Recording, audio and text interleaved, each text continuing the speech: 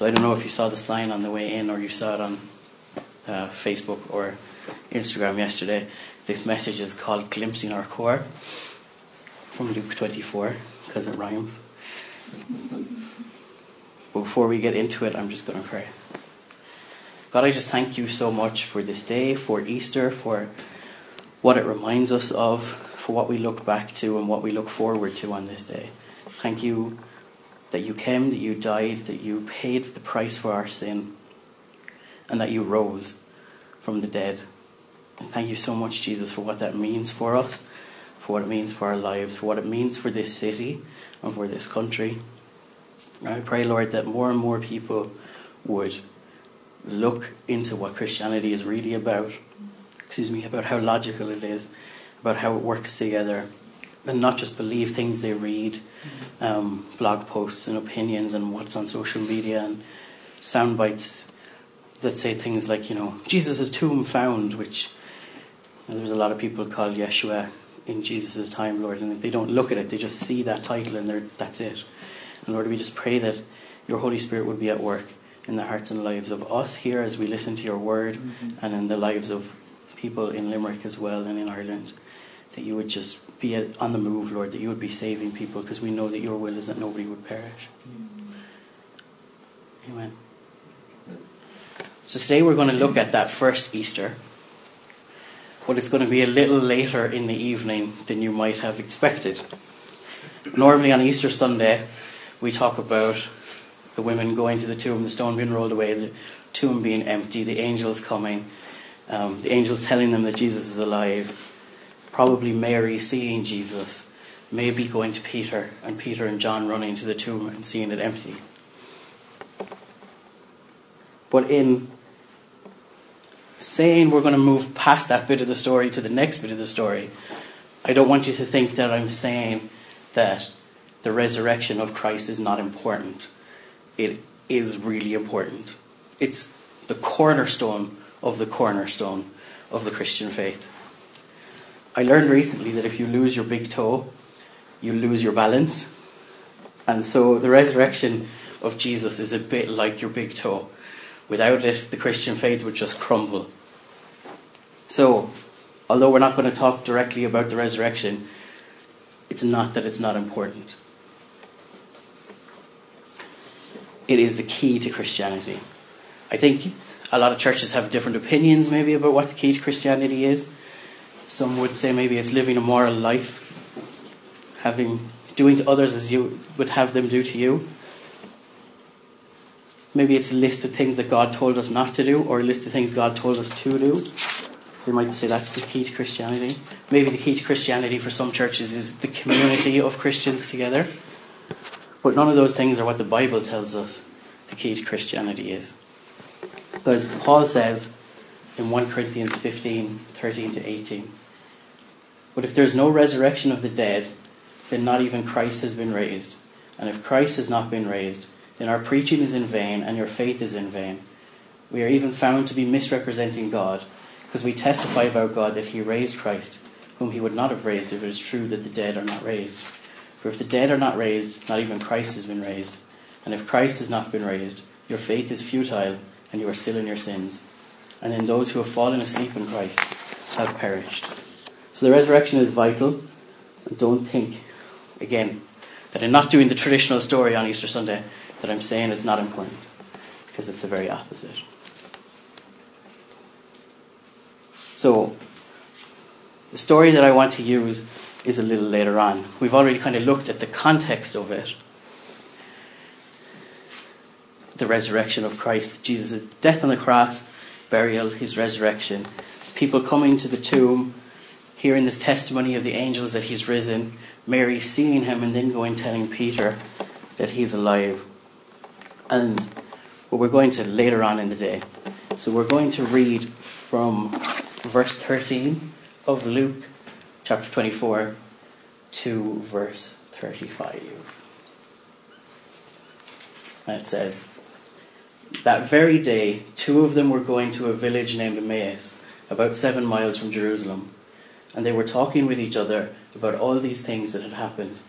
While they were talking and discussing together, Jesus himself drew near and went with them. But their eyes were kept from recognizing him. And he said to them, "What is this conversation that you're holding with each other as you walk?" And they stood still, looking sad.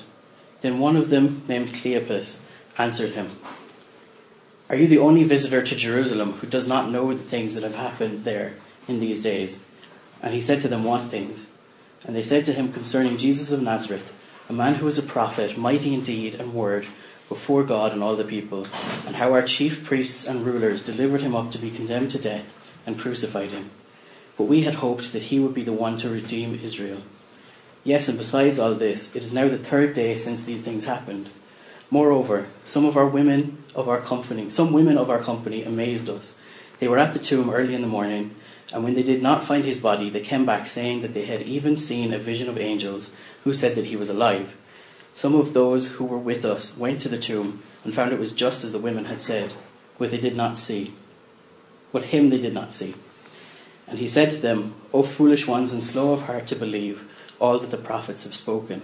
Was it not necessary that Christ should suffer these things and enter into his glory?"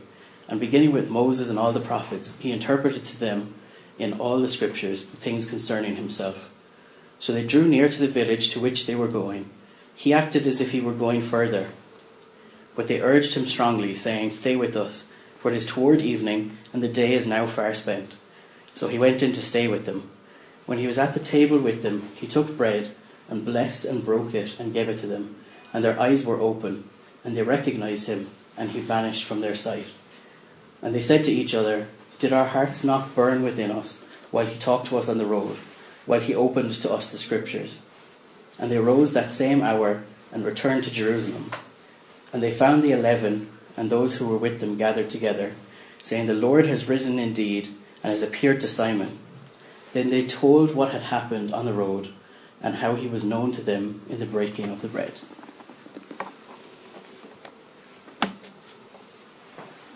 So the story opens with that very day. Luke is making sure that we know that the story follows what took place previously to it. That it's the same day that Jesus rose from the dead. And we find the two disciples, Cleopas and maybe Simon, because it says that the Lord appeared to Simon there later on their way to Emmaus from Jerusalem.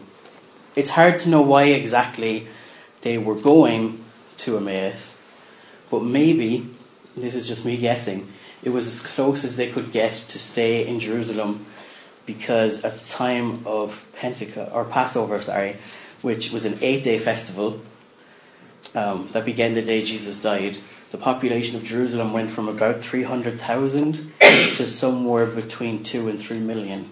So that's a big chunk in the amount of people. The surrounding towns, of course, would have to host all of those people as well as Jerusalem, because they would not fit.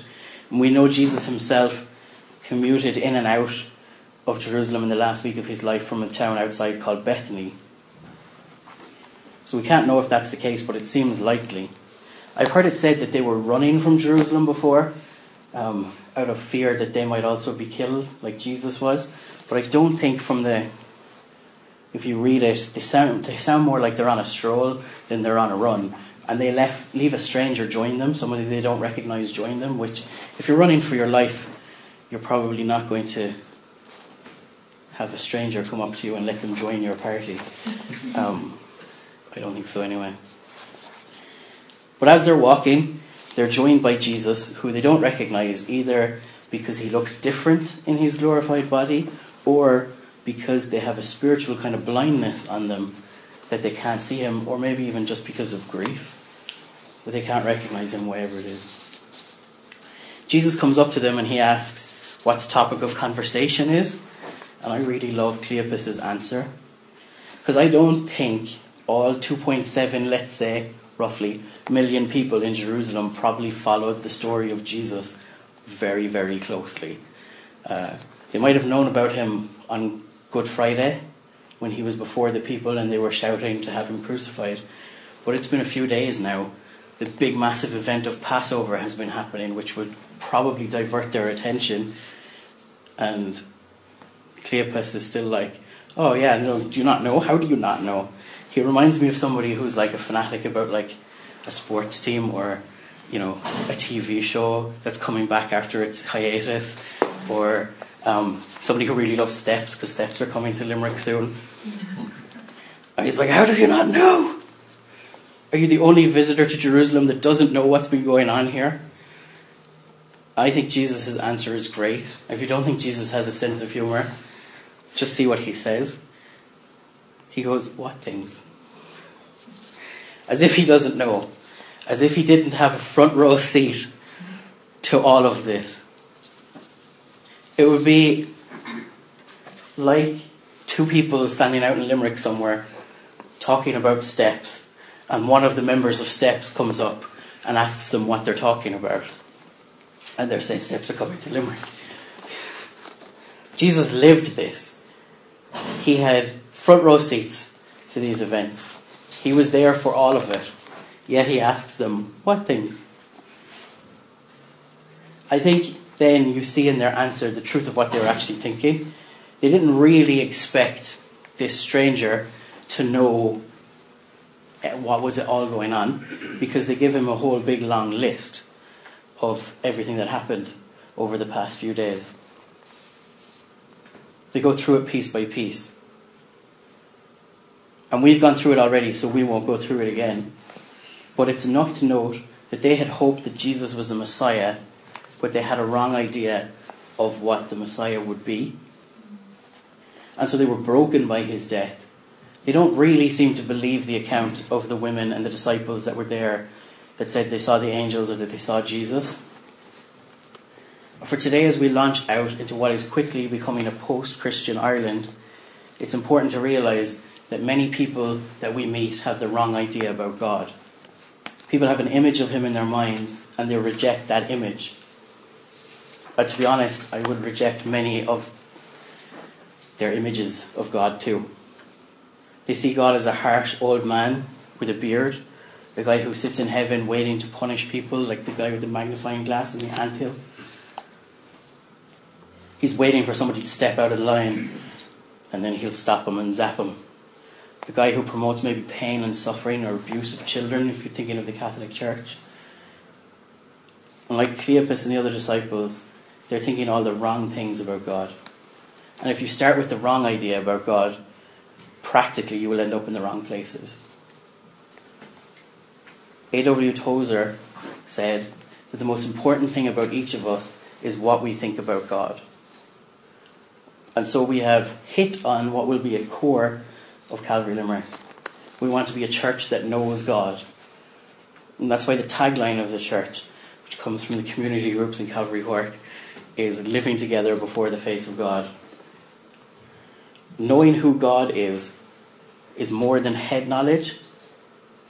But one of our main sources for learning about God is what he's revealed to us in his word. In the Bible. We aim to know God by knowing his word, but also by knowing his Spirit. God has given us the Holy Spirit when we repented and believed in Jesus and start following him as our Lord. And he can speak to us and through us. And so we can know God by knowing the Word and the Spirit. Let's go back to Luke chapter 24. In verse 25, Jesus speaks. When I was very young, I mistakenly believed that because Irish people spoke English, it must mean that English people spoke Irish. So I was pretty shocked when I was told by I told an English person actually that their English was good. I'm sure they were insulted and probably surprised by a young guy saying, I'd say I was probably 6 or 7, telling them their English was good. Then I tried to speak Irish to them, the little bit of Irish that I knew at the time, and they had no idea what was going on. So I heard it right out of the horse's mouth, as they say. English people don't speak Irish. We have a similar situation here. Cleopas has explained the story of Jesus to Jesus, but Cleopas, who's explaining the story, still doesn't quite get it. He doesn't quite believe. And Jesus says, "O foolish ones and slow of heart, to believe all that the prophets have spoken? Was it not necessary that the Christ should suffer these things and enter into his glory? Then, probably for the remainder of the 7-mile journey, the greatest Bible study ever unfolds. Jesus himself explains to the 2 disciples how the entire Bible is all about him. In Revelation 19, verse 10, John falls on his face and almost worships an angel that's showing him a vision of things to come. But the angel stops him. And part of the response of the angel to John as to why he shouldn't worship him is he says that the testimony of Jesus is the spirit of all prophecy. In other words, all prophecy has one subject, whether the prophecy is found in the Old Testament, the New Testament, or today, and that's Jesus. So Jesus went and told them how the entire Old Testament is all about him. And that's the second Calvary Limerick core. The entire Bible, from Genesis to Revelation, is about Jesus. So we want to be a church that knows God more, and here's a great way to do it. Following Jesus' example, we'll go through the Bible, book by book, chapter by chapter, verse by verse, seeing how it's all about Jesus. And in simply teaching the Bible simply, I don't even dream that I will do, or any other speaker who will ever be here will do, as good a job as Jesus did here. And it's not recorded for us.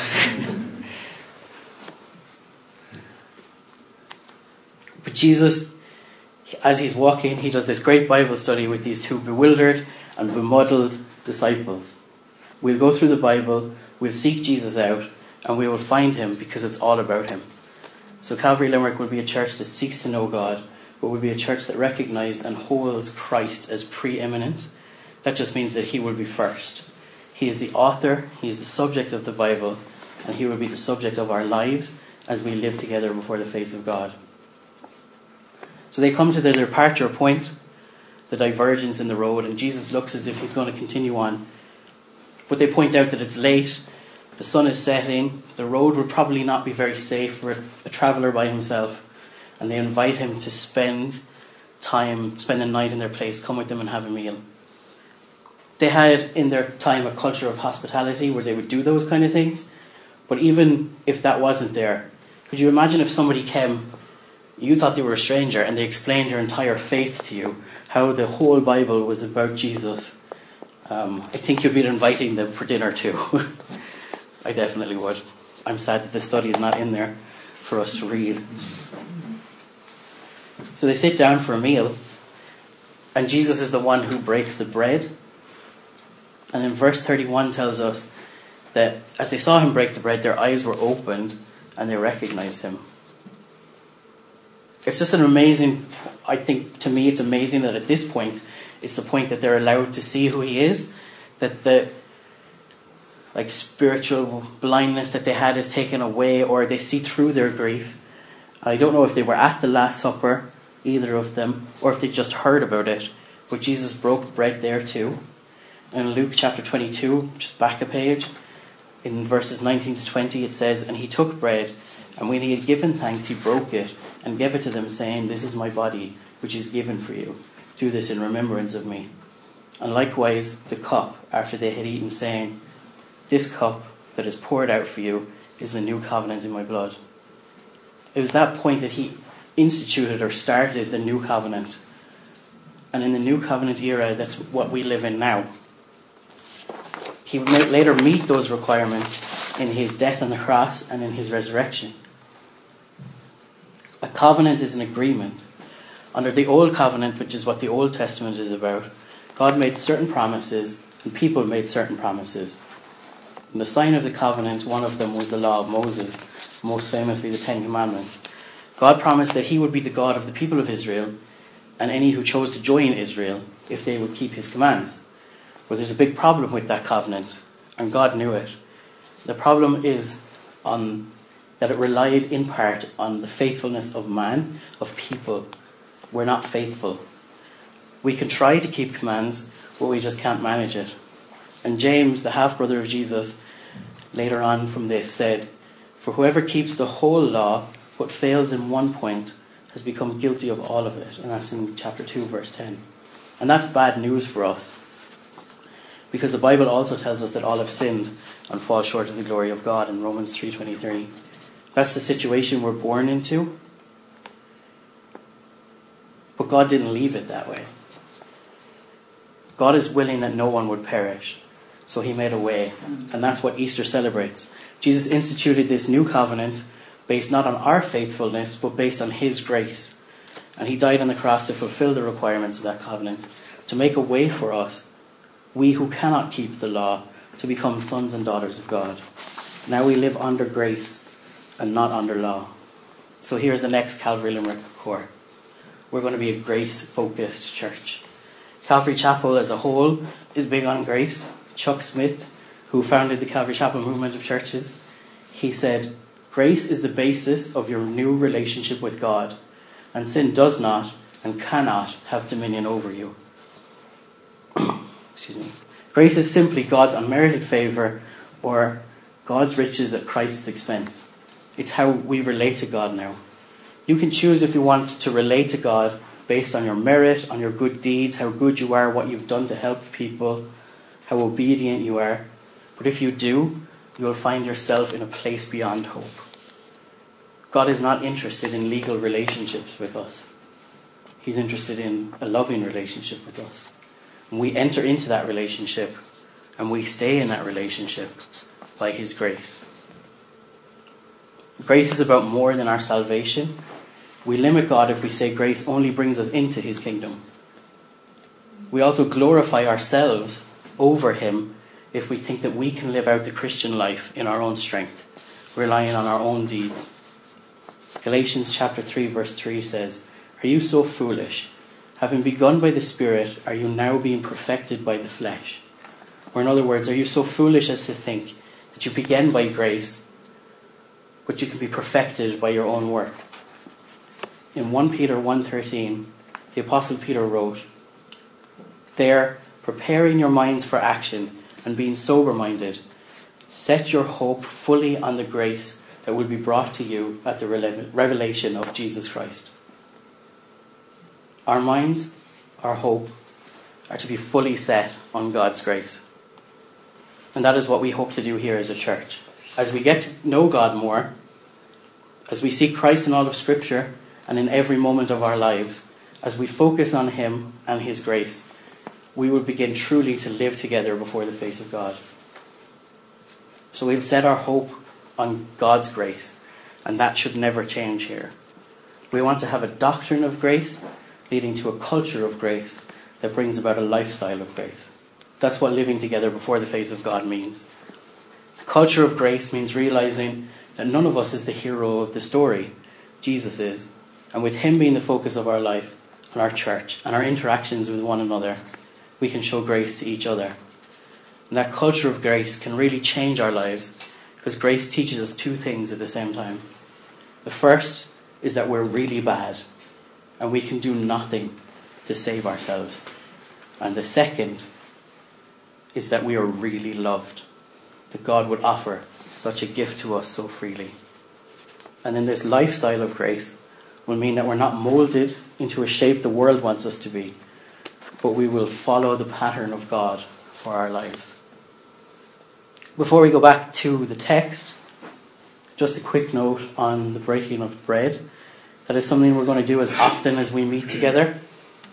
The breaking of bread or communion, we have crackers. It is a family meal. It was, as has been said, the beginning point, the institution of the covenant of grace. So we want to doubly celebrate it. First, because Jesus told us to, and second, because it celebrates his grace in our lives.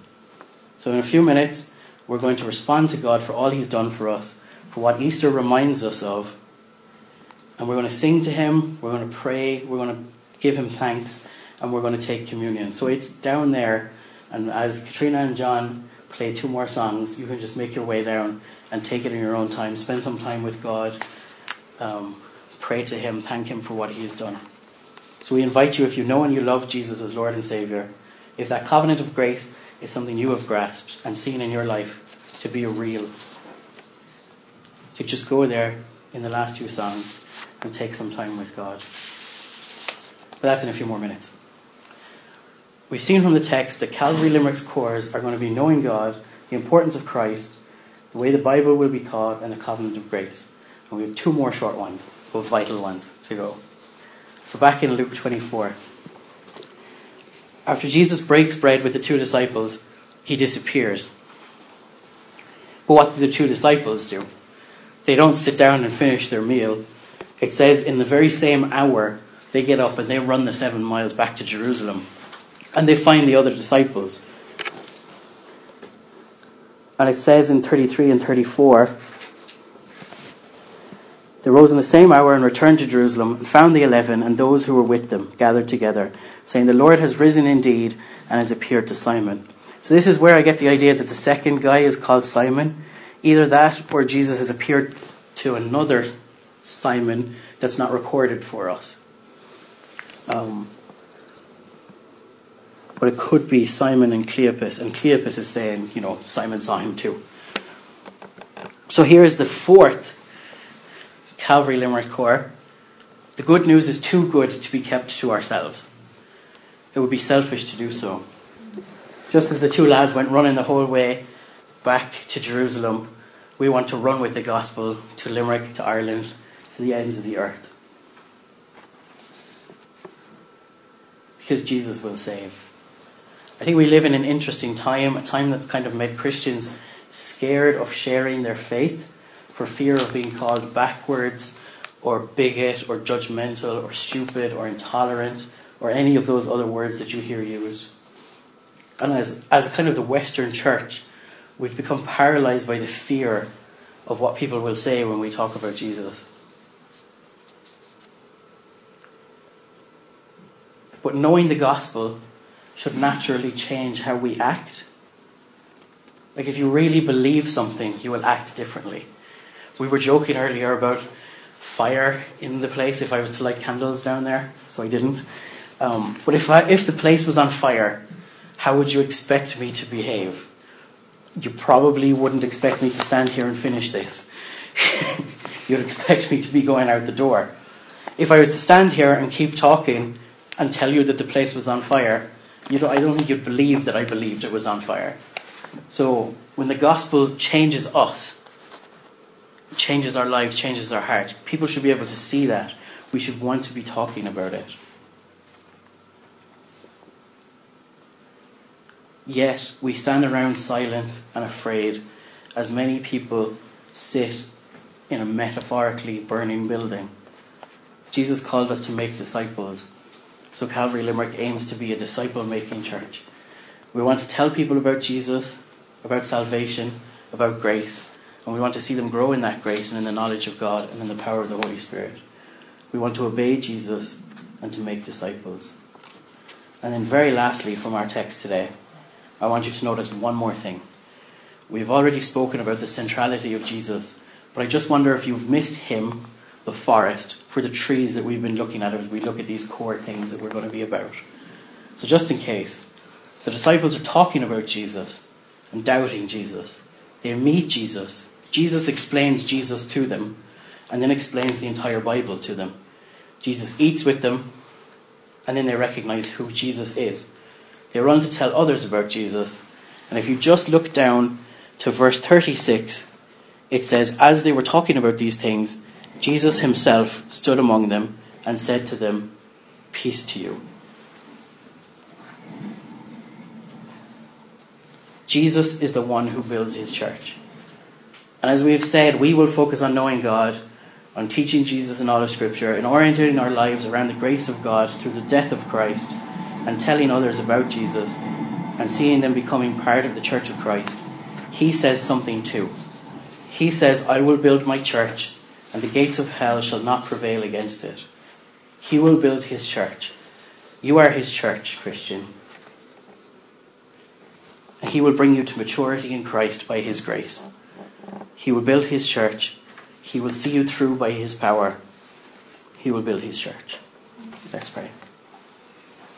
God, we just thank you so much for your word, for what it teaches us about you, for who you are, for your love for us, for this very special day where we remember your resurrection from the dead.